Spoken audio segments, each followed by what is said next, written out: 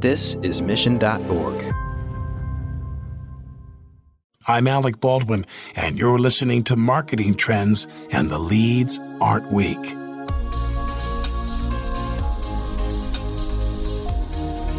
Welcome to Marketing Trends. I'm your host, Jeremy Bergeron, the Vice President of Media Strategy at Mission.org.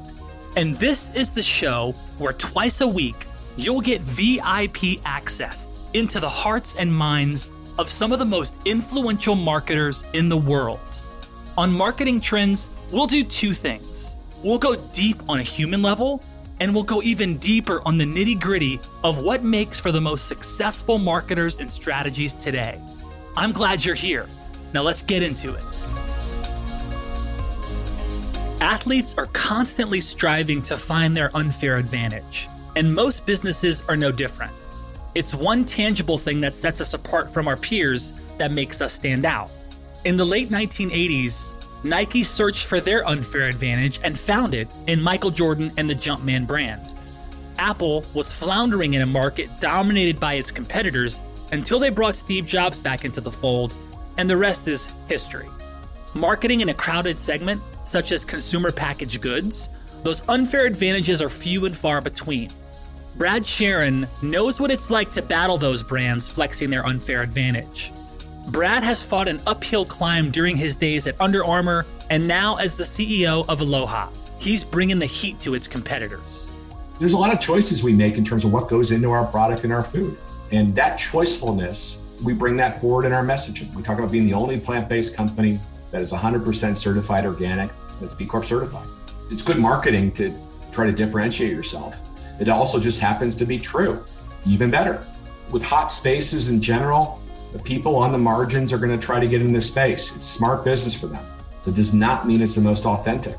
And in our case, our advantage is that we're walking the talk. And the challenge is, how do you get that message across in a very cluttered environment? As a newly certified B Corp, Aloha is making waves as a business that's committed to the greater good, and their messaging reflects that. On this episode of Marketing Trends, I sat down with Brad and we discussed a host of topics, including why, after a long and successful run as a marketer, he decided to take up the reins as a CEO. Brad also touched on his past experiences with companies such as Under Armour, Chobani, and the role data plays in a marketer's strategy, and why Aloha is an all-in-one omni-channel. I hope you enjoyed this episode as much as I did.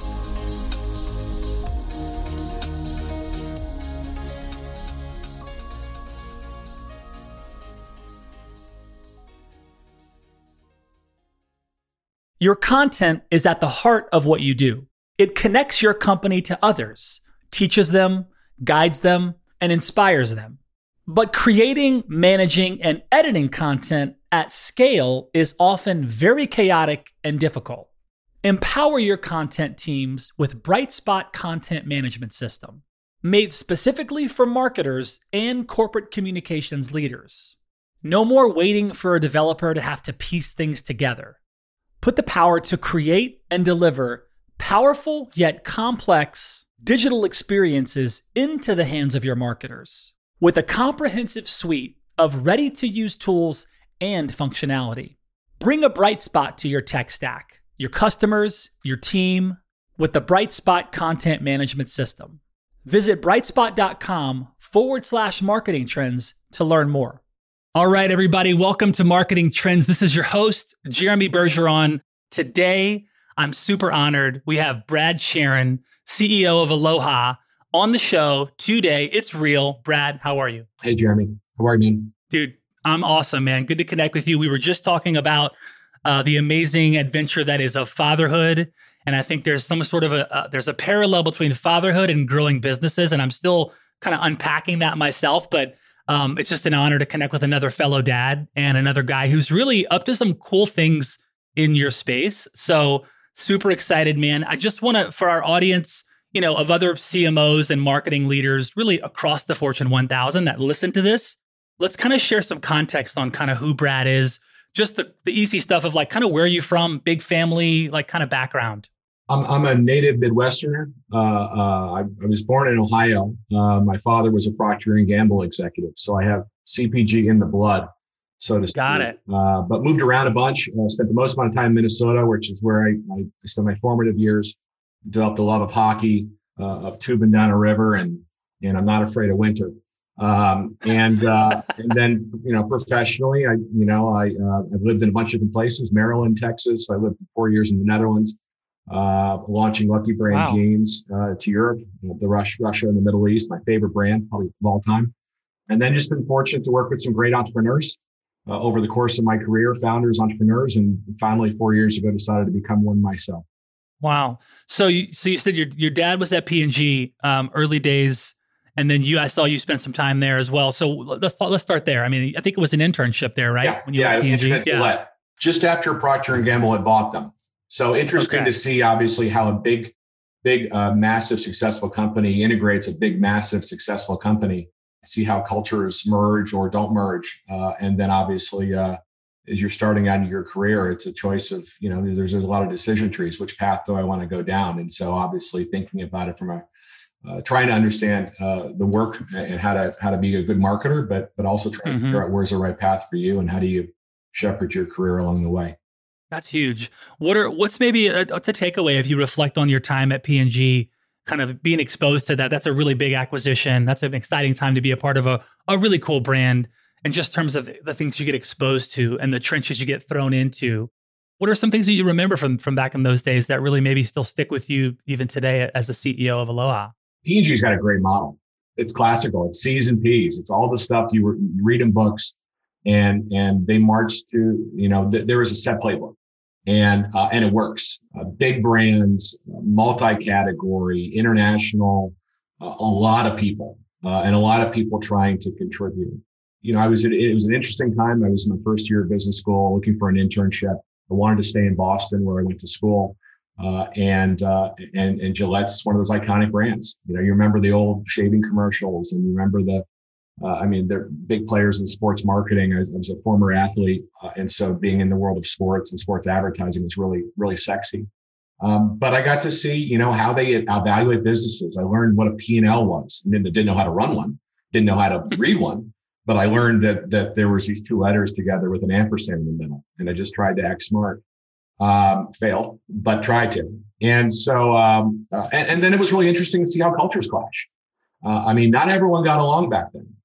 Imagine the Gillette people just being bought for a big number, not asking to be bought, the people I was dealing with. Mm-hmm. They knew their stuff and they had their own way of operating. And then these folks in Cincinnati who have their own other way of operating come in and say, well, this is the new model. And there's this new thing called the P&G memo. It's one page. Here are the parts to it, and fill this out before we consider your decision. Folks in Boston sitting in the Hancock Tower are probably going, I think we're doing pretty well on our own.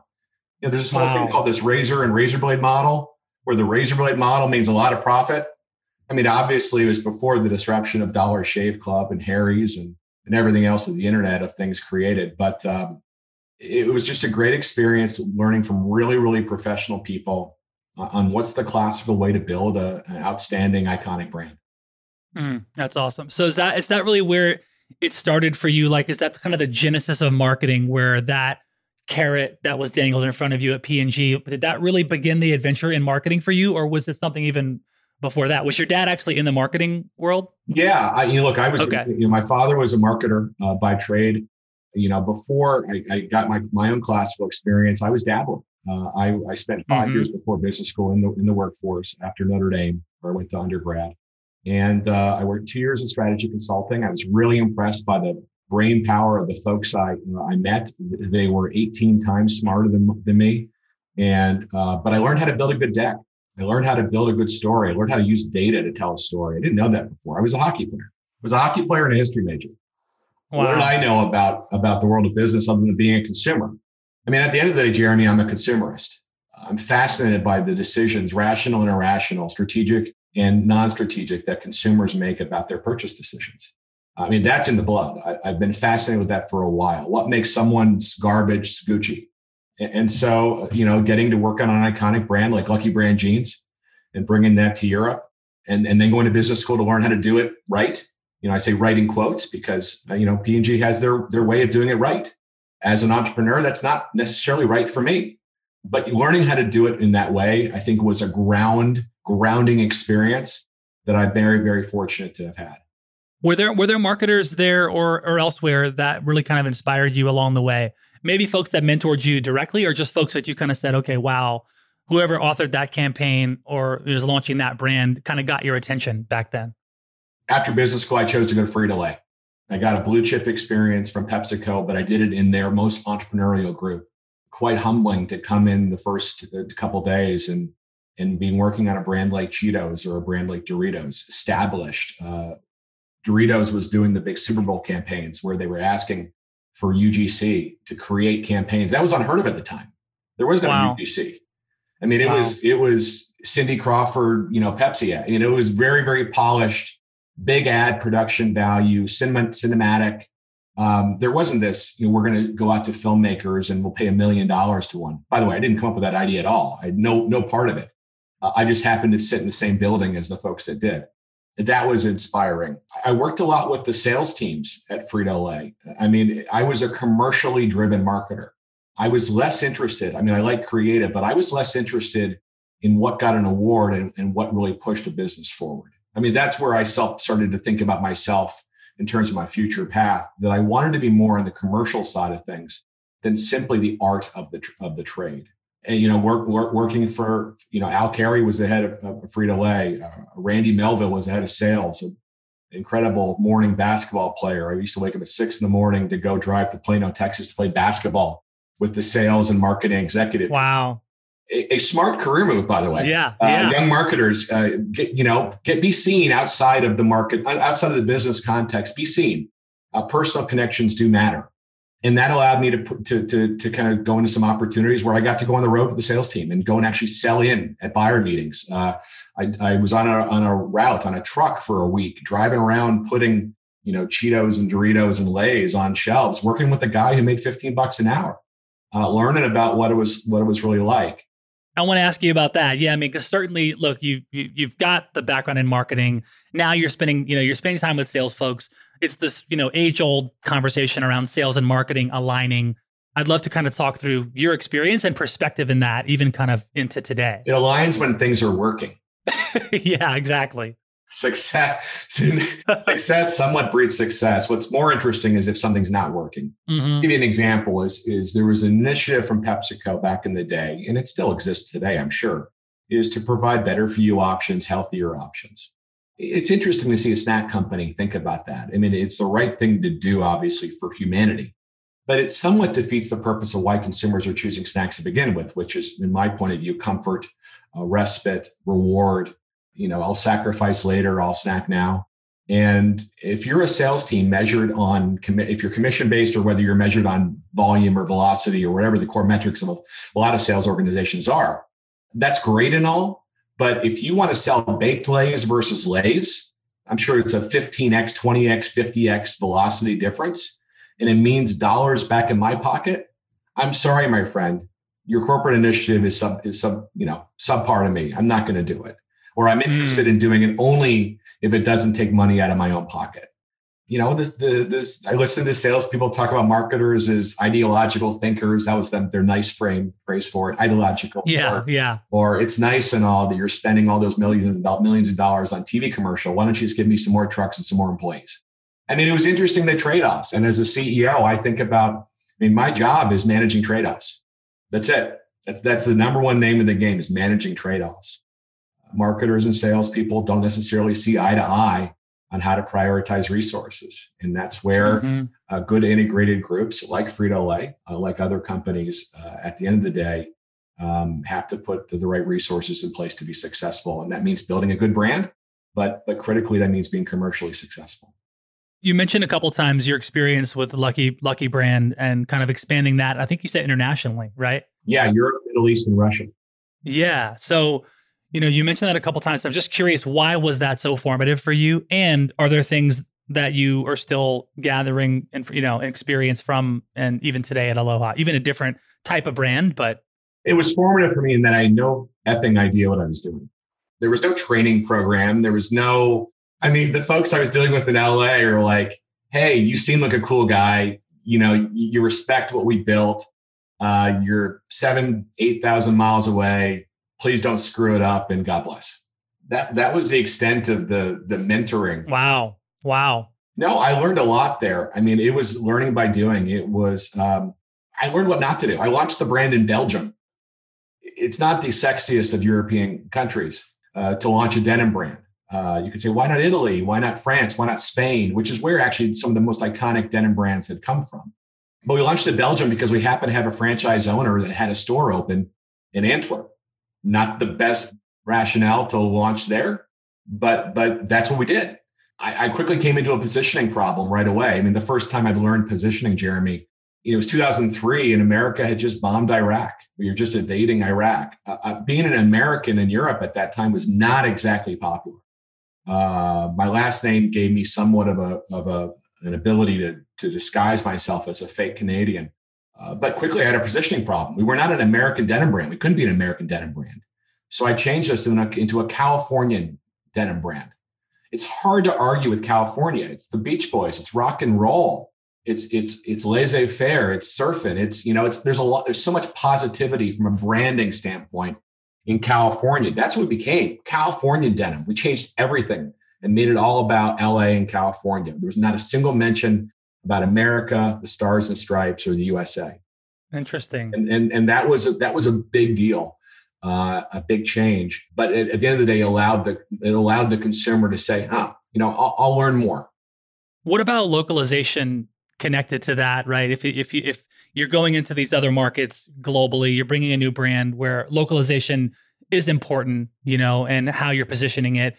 Were you thinking about that then when you're launching into new markets that aren't the US? Because if you stick with this California, hey, we're a California brand, that's what we are. Was that the play over top of localizing, marketing messages to folks in different areas and regions, or was it different?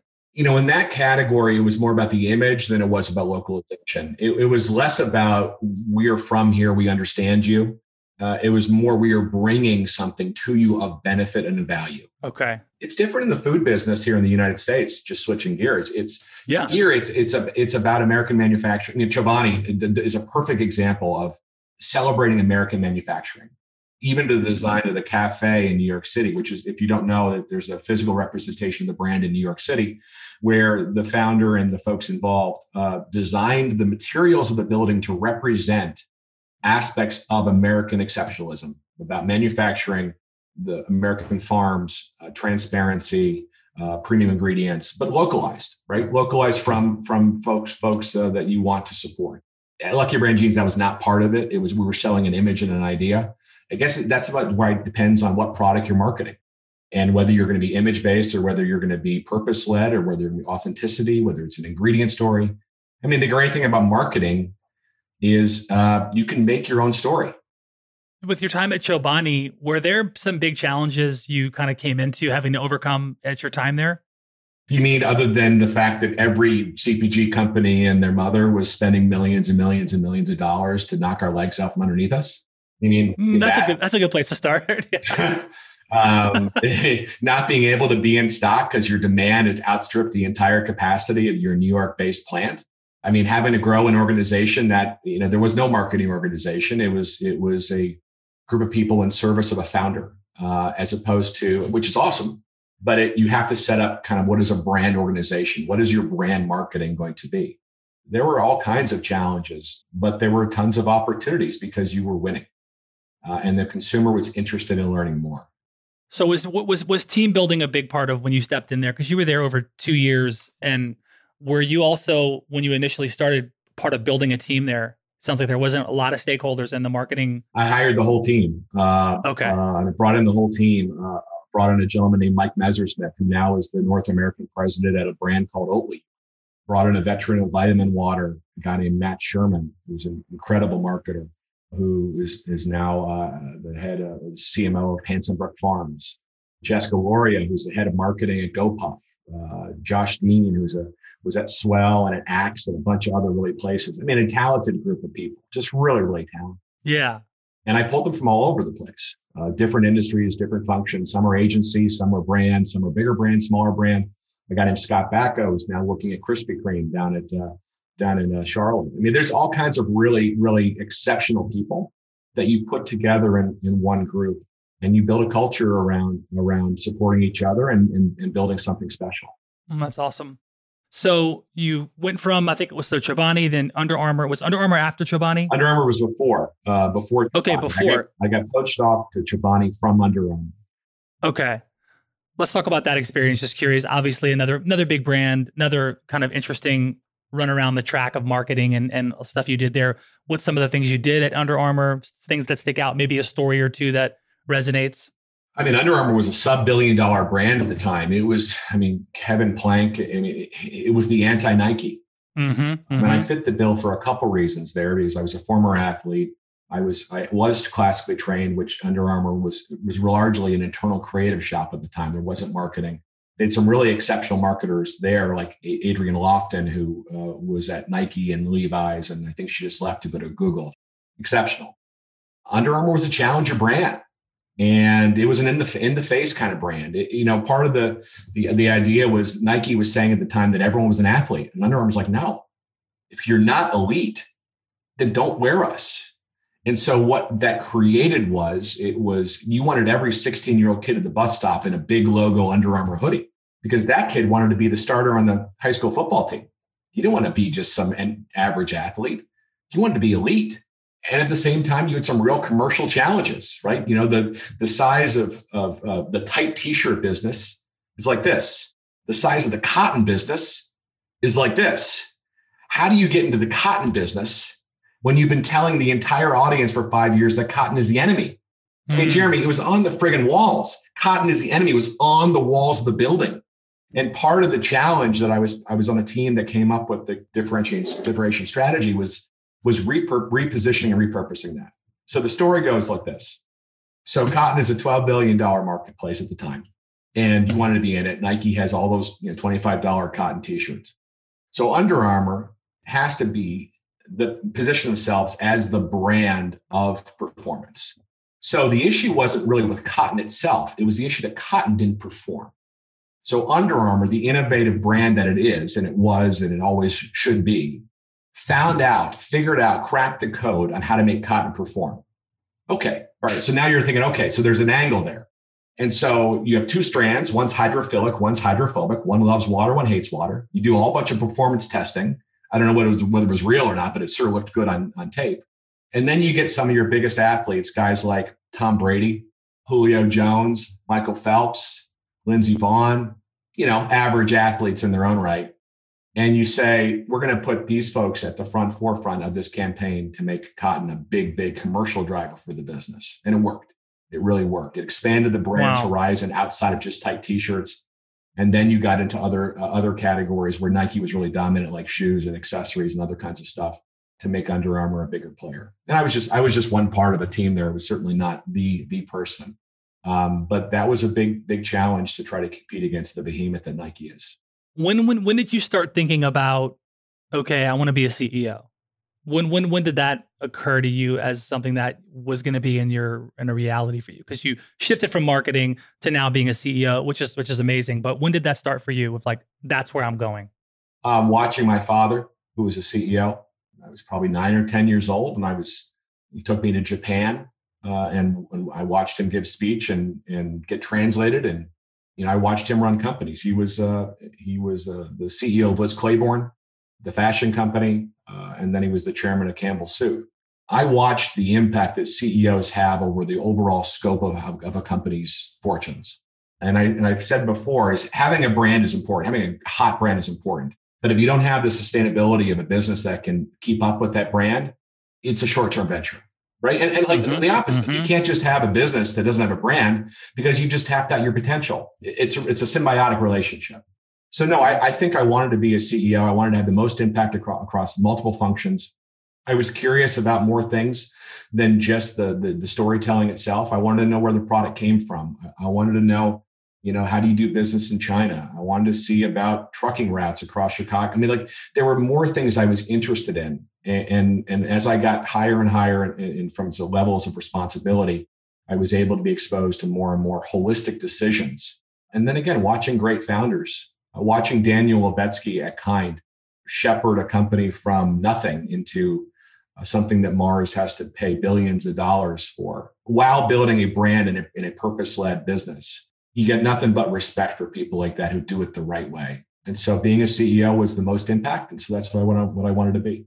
Do you find that because of your marketing background, you kind of go back into the tactical or the strategic areas of marketing more so because you have the marketing background? No, I trust my team, my people.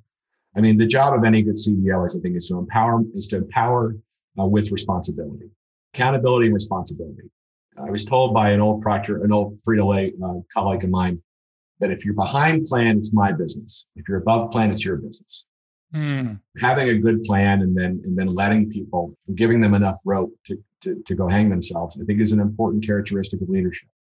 Oh, look, I can speak the marketing language. I'm still fascinated by the consumer. I love packaging. I'm adamant about putting a good product out and great food and great drink. We won't make any sacrifices on our way to greatness. But no, I'm not tactically into the marketing of it. Holistically, I'm very much interested in the differentiation. Like we talked about at Gillette or at Under Armour or anywhere else. It's how do you to set yourself apart from others while making yourself very much in the mindset of what a consumer wants, to give yourself the most opportunity for trial. And if your product's good, a lot of repeat. So what was the connection to the interest in Aloha? I mean, a guy like you, the background's there. I mean, amazing pedigree. You can pretty much go anywhere you want. You can work at any brand. You can help any kind of CPG, D2C brand. You could launch your own. Why in 2017 did you join as CEO, kind of totally overhaul this brand? Because to me, a guy like you, again, could have checked off the box anywhere. And so I'm curious why that got your attention. Why Aloha? Once again, Jeremy, you're way too kind. I think a good deal of humility is important in a CEO because there's much more that I don't know than I do know, but I'll be damned that I'm going to figure it out. And I surround myself with people with the same mindset. It's that hustle. I saw that at Under Armour. I saw that at Chobani. I mean, I've seen that everywhere. Every company I've been a part of is that hustle. When I recruit for people, I recruit for intellectual horsepower. I recruit for passion for the brand and the food, but I recruit for hustle. So from the outside looking in, like, what did you notice with Aloha that you were like, okay, there's something here? Yeah, look, I was following plant-based. I've been following plant-based and better food. I've always wanted to be a part of better food. At Frito-Lay, we didn't make people healthier. We made them happier. I'd like to do both. I mean, great. I'd like to do both. I've been part of the food business, which is very dynamic, very, great categories, isn't it Maslow's hierarchy of needs? It's shelter and then food. Everyone in the population needs to eat. It's a question of what are they eating? So, there's a market there.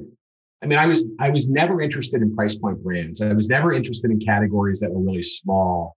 I couldn't get myself excited by healthcare or some kinds of service industry technology, or if the consumer wasn't really passionate or had the ability to be passionate about something, I couldn't get myself passionate about it. And if I can't wake up passionate about an opportunity, a brand, a category, I shouldn't be in it. So I've been following plant-based. I've been following organic. Look, sugar is a big enemy. We all want it because it tastes good. There's a lot of things I want. The pandemic was great for my liquor consumption. Doesn't mean I should have it, but I saw a lot of that, the core muscle tissue and bone structure is what I call it at Aloha. It had existed before. It was a previous iteration. It was this company that did 9 or 10 different things. It had a great website called aloha.com, pretty good intellectual property right there, but it wasn't executing. And it was trying to do too much too soon. And at the end of the day, it just wasn't successful. And so with a couple investors, in effect, I just took over the whole thing. We brought it down to its studs. We changed everything about the product. We got rid of tons of product categories. We changed the team completely, got the hell out of New York City, and we started building it from the ground up. And that meant changing the distribution footprint, making it a digital first company, as its namesake, as Aloha.com should be, and then focusing on a couple of product categories where I thought we could really win, that were big enough and that I saw market opportunities in, and then, go from there.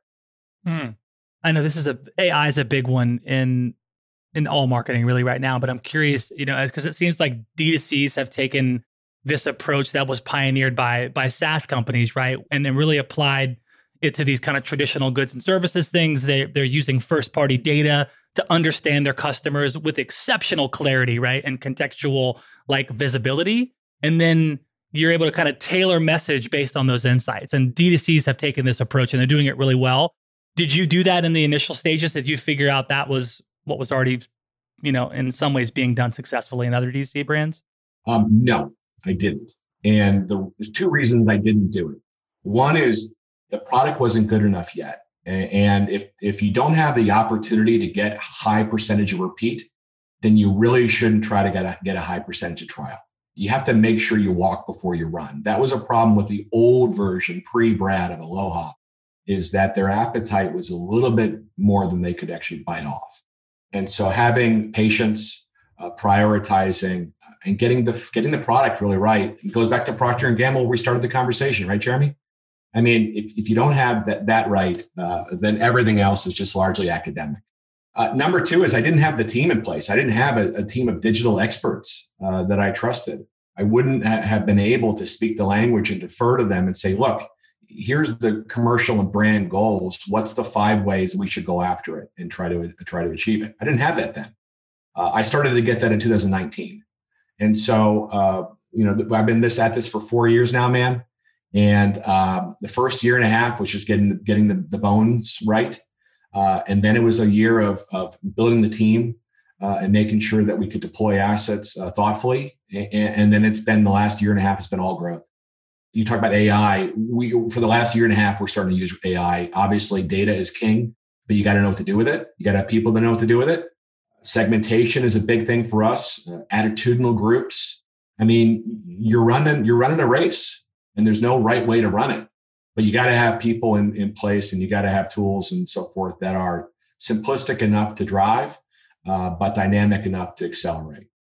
Can you talk a little bit about personalization and how Aloha is kind of playing in that? I mean, consumers are expecting brands to really anticipate their needs and then serve these really relevant suggestions, even before the shopper makes contact, right? So it seems like the demand for personalization is very real, not going away. How do you tackle that at Aloha?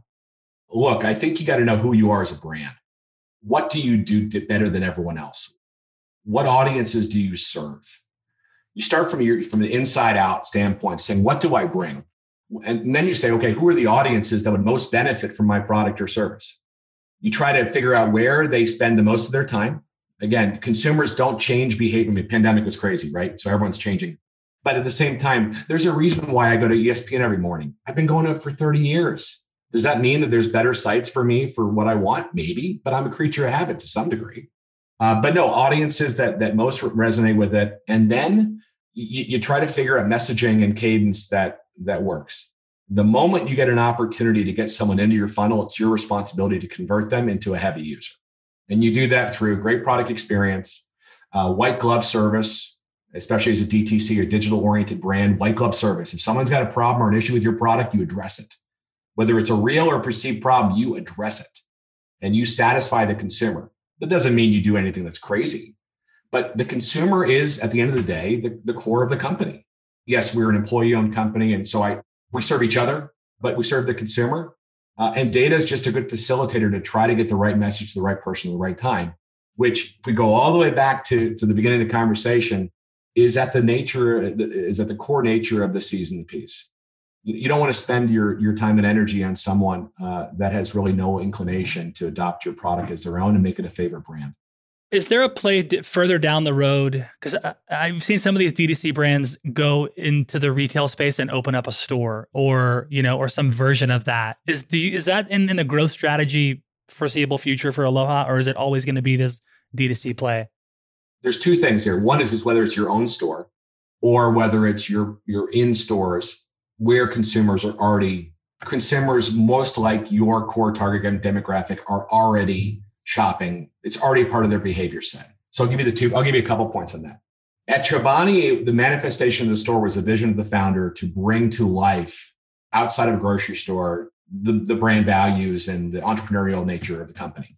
I'm not going to reveal what the P&L looked like or didn't look like for that store. Let's just say you got to be of a certain size and have certain financial wherewithal to sustain that. You'll also see brands like my friends at Casper using stores as an opportunity to go and bring a DTC company to life and allow people to experience and touch and feel before a certain dollar ring. A mattress isn't cheap, even a Casper mattress. It's not like buying a $2.50 bar or a $3.99 Aloha drink. It's a little bit more Boku bucks, right?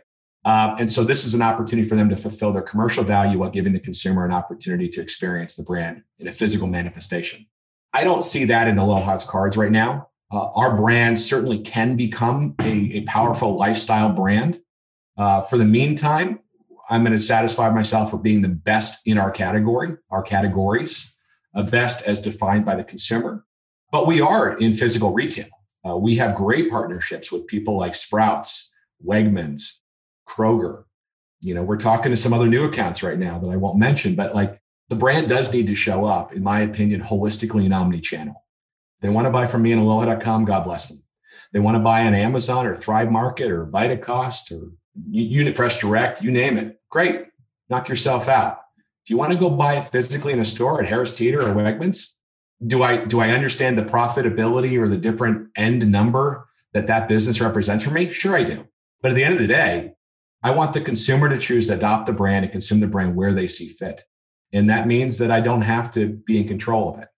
I think omni-channel brands have the highest chance of brand adoption, and that provides the best commercial viability I can offer. You've been quoted saying there's an old financial term that goes, all money is great, but I think when you're trying to create a business, a brand is not enough. Can you elaborate on that for our listeners? Like, how is Aloha more than just a brand? Yeah, I mean, look, there's a reason why we became a B Corp. It's very difficult. It's like revealing your most inner secrets to someone you don't know and hoping that they come out liking you at the end. I read a stat that only 4% of companies that actually apply to become B Corps get accepted. It is a club within clubs. And that's companies that actually think that they could actually apply. There's other ones that say, no, we can't do that. Great, but can't do it. Becoming a B Corp was an important, mark in the sand for us. We changed our governance charters. We act accordingly to the values of creating business for good. But if you're going to be a purpose-led brand, which I do believe consumers appreciate and value, I believe a tie goes to the runner. You still got to have a great product. You still got to have a good price. You still got to be a good position. You still got to be available.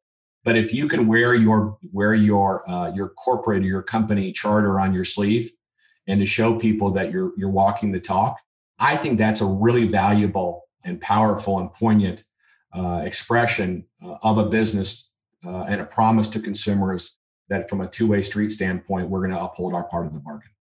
One of the core values I saw Aloha is this democratizing plant-based views, right?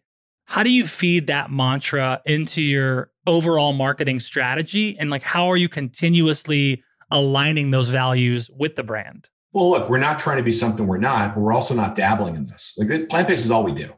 I don't have a this line and a that line. Right. Not one or the other. As a small company, you got to choose. If I was a big company, I'd have to have my hands and I have to be involved in various different areas because I just have to get growth. I have to get organic growth. We're at a size and within a preciousness standpoint, all we do is plant-based. At the same time, there's a lot of people, because it's a hot buzzword. I mean, chicken nuggets are becoming plant-based. Does that mean they're necessarily better? Plant-based this, plant-based that. I mean, there's no standard of identity. It's like natural. The word natural doesn't mean anything. So anything can technically be plant-based, I guess. But they're not all created equally. I mean, the fact that we don't use artificial sugars or sweeteners, I don't like them. I don't even use stevia leaf. I don't like it. You know why? Because it's processed with ethanol and alcohol. Yeah, it started as a leaf. That doesn't mean the end product is. So there's a lot of choices we make in terms of what goes into our product and our food. And that choicefulness, we bring that forward in our messaging. We talk about being the only plant-based company that is 100% certified organic, that's a B Corp, that's B Corp certified. It's good marketing to try to differentiate yourself. It also just happens to be true, even better. With hot spaces in general, the people on the margins are going to try to get in this space. It's smart business for them. That does not mean it's the most authentic. And in our case, our advantage is that we're walking the talk. And the challenge is, how do you get that message across in a very cluttered environment? Just wait till January when everyone's going to be back to New Year's resolutions, and exactly, guaranteed plant-based is going to be shouted from the rooftops. How is the kind of events? I'm sure Aloha is involved with sponsoring events or being involved with certain events and kind of getting out there. And there's obviously a big shift with live events in the past year, and some of that's starting to come back now. And I'm curious, just kind of considering your event strategy, has that changed, shifted in the past year and change? Yeah, totally. The world went from sampling at Whole Foods and handing out products at Spartan Racing and sponsoring fitness clubs. The pandemic has been incredibly disruptive. Our category, the categories we play in, have been down significantly during the pandemic. People have not been out experiencing life. I wonder why. Please, everyone, if you're not, please get vaccinated. If you don't do it for yourself, do it for others. It's important. This category will not rebound completely until Americans have the freedom to go off and live their lives without fear and in the same way we enjoyed before. Field marketing and event strategy have been shut down completely because no consumer wants to receive a sample from someone they don't know. Even though it's packaged correctly and it's safe and it's all this stuff, it's just, nope, pass, next. So we've had to do other things. We've had to use all of our digital marketing capabilities to get people to, we've encouraged them to buy trial packs from us for at cost, actually below cost. I mean, I'm calculating my CAC, right? If it's an affordable or acceptable, if it's an acceptable CAC, and I can offset and send someone 4 bars for a certain price using social, using influencers, affiliates, et cetera. I mean, it's going to be more targeted than me handing out products to you and your friends at a gym. So certainly the digital first environment, we've adopted that wholeheartedly. That won't change. As the market reopens, we are strategically engaging with areas, ski slopes as an example, certain gyms, passion points, I call them passion points. We sell to a couple NFL teams. I can't name them, but we sell to the teams because it's perfect for those NFL athletes competing in the beginning of the season on Thursday. The long-winded answer to your very short question was absolutely the how you deliver a first product experience has changed. We've taken it from a digital first approach, and we're going to start towing the water as the market rebounds into other areas of life where consumers are looking for good experiences. Are there kind of untapped opportunities that have kind of revealed themselves in the kind of new world that we're living in for the brand? Totally. If you had 1,000 products, if you were a distributor of food service, Jeremy, and your business was down by 70%, what did you do? You cut assortment, right? So all those legacy brands that really have no right to exist anymore, other than they've been existing for 30 years. I mean, I'm not going to name the brands, but who needs 25 grams of sugar in a protein bar? Not I. The distributors have cut back. That provides an opportunity for someone with good positive momentum like me, a great product storyline in terms of what the consumer is looking for, a responsible sales force that's able to deliver, a dynamic supply chain that exists despite all the supply chain worries that are out there because we're pretty locked into it. Can't have a business if you can't fulfill the product, right? And the opportunity exists because where it was 1,000, now it's 300. Bring in Aloha is our point. Bring us in. And then we'll support it. So food service is big. And then for offline retail categories that haven't changed their shelves in 2 years because they don't have the labor for it, the category's been down. So they're focused on cereal and ice cream. At some point in time, your assortment becomes stale. And again, bring in we're the fastest moving brand in our space. Like, why wouldn't you put in Aloha? We're the leader in our space. Put us in. All this being said, Jeremy, while we're still getting better and better on digital. I mean, the AI stuff that you talked about, it's changing every day. Look at what Apple and Facebook and Google are doing with privacy. And I mean, if I would have gone to school, if I'd be in school now, I wouldn't have majored in history. I would have figured out some way to monetize technology. I missed the boat, man. But that's the world we live in. How do you reach the right consumer at the right place through technology? Is there a emphasis on international expansion now with Aloha? There is not. I don't believe you can execute it. If I don't believe you can execute it well, I don't want to do it. You don't want to poison the well. I don't consider Canada international. Again, as 2 generations removed from Canada, I think I can say that without offending anyone. I was rooting for the Maple Leafs, even though they just don't do well. So, no, we want to have a business in Canada, certainly. I think there's a lot of commonalities. I get calls from distributors. There'd be some logical fits in the EU. We own our trademarks, by the way, there as well. So from a business standpoint, we are ready to go. I don't have the bandwidth and nor the resources to do it well. And if I can't do something well, I'm not going to do it. Got it. So maybe in the future? Why not? Possibly. The world deserves better organic plant-based food. Like, if democratizing plant-based in America is where we stop, well, we're not living up to our potential. So how does Aloha continue to scale over the next few years? What are you kind of focused on the rest of this quarter into the next year? Thoughtfully. I mean, we've gotten to this point of success by prioritizing, not biting off more of the apple than we can chew, but when we find success, to going hard and fast. I believe in our existing product ranges of bars, drinks, and powders. There are logical extensions of that we could obviously do. Consider me a little bit old school, like Jack Welch, in terms of being number one or number two in your category, your subcategory, before you move on from a position of strength where you have momentum. We're focused on great execution, and that means taking advantage of your opportunities. That means pushing the limits to some degree, but just like we do creatively, and I'm a big believer in A/B testing. And if something's not working, don't do it. We're in big spaces with big competitors. I mean, I think we're maybe one of the largest independents that's left. Everyone else is big CPG. I love competing against big CPG. I'm not afraid of it. I remember it from Chobani days. Kind was independent. I mean, I remember it. I remember going Under Armour, Nike. I'm not afraid of that stuff. And you got a better product. That doesn't mean I don't respect what they're doing. And they have this size and scale and resources to come after us. But at the end of the day, I think we're we're pretty nimble. And we got a great product. And the number one job is to get, as my head of sales says, she says, we got to get more people to meet us. I like it. That's awesome. So if we host a little panel in the next few months, maybe next year, with you and two other CEOs or just marketing leaders that you'd want to have a conversation with, who would those two people be? I couldn't begin to tell you, man. There's so many brands that I respect in their space that they've done one thing differently, and that's been the biggest impact to shake up the status quo. Again, I love what Casper did. I love what Oatly has done. I'm a big believer in DTC brands. I love Warby Parker. I mean, there's a lot of really good people just willing to put themselves out there to do something differently. But again, not to forget that the consumer at the end of the day, not ego, not CEOs, not podcasts, the consumer votes on what's successful or unsuccessful. And the moment you take your eye off the ball, you think you made it, someone's right there up behind you to steal and say, I can do it better. And I don't want to be that guy. And so we are focused on ourselves, and we think that if we do it that way, we're going to be successful. Cool. Are you ready for the lightning round? Yes.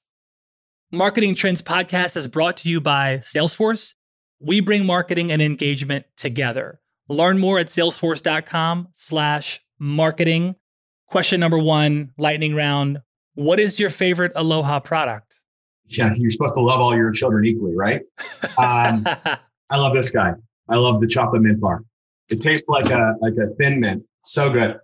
Ooh, that's you're hitting. That's a personal favorite of mine. So I gotta try that. Put it in the freezer or the fridge. Ooh, eat it chill. Okay. Bam. Okay, nice. There's a great article online about your love of hockey and how your daughters actively play. Yeah. Which one is the best hockey player, and can they beat you yet? I can't answer that question, man.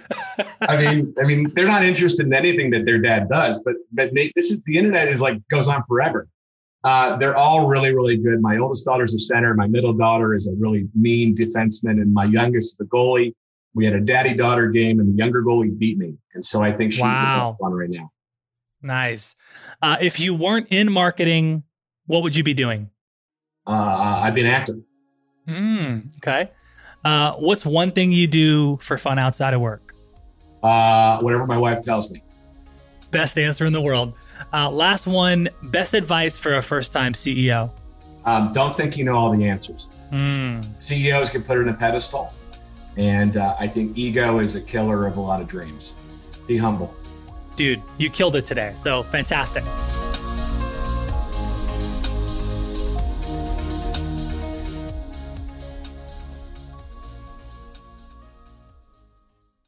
You have 8 seconds to make a connection or risk a click away onto the next topic.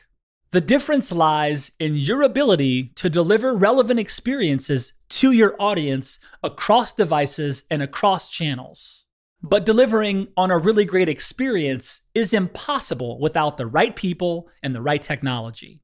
You've got the right people, but your technology choices will make or break someone's experience with your brand. At the center of gravity of your digital experience, Brightspot Content Management System can deliver relevant content, personalized experiences, and cross-channel synergies to create unforgettable brand experiences, so you can be a bright spot in someone's day. Head over to brightspot.com/marketing trends to find out right now.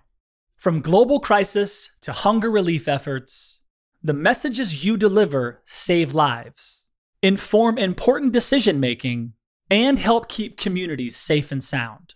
The speed and scale of your content needs to be delivered faster and on a much larger scale. Brightspot Content Management System has supported some of the world's largest brands to communicate on a global scale. From Johnson & Johnson sharing critical information with their customers to helping Whole Foods tell their brand story to a global audience. Brightspot is designed to handle rapid iteration and personalized messages to those you care about most. Learn more at brightspot.com/marketing trends.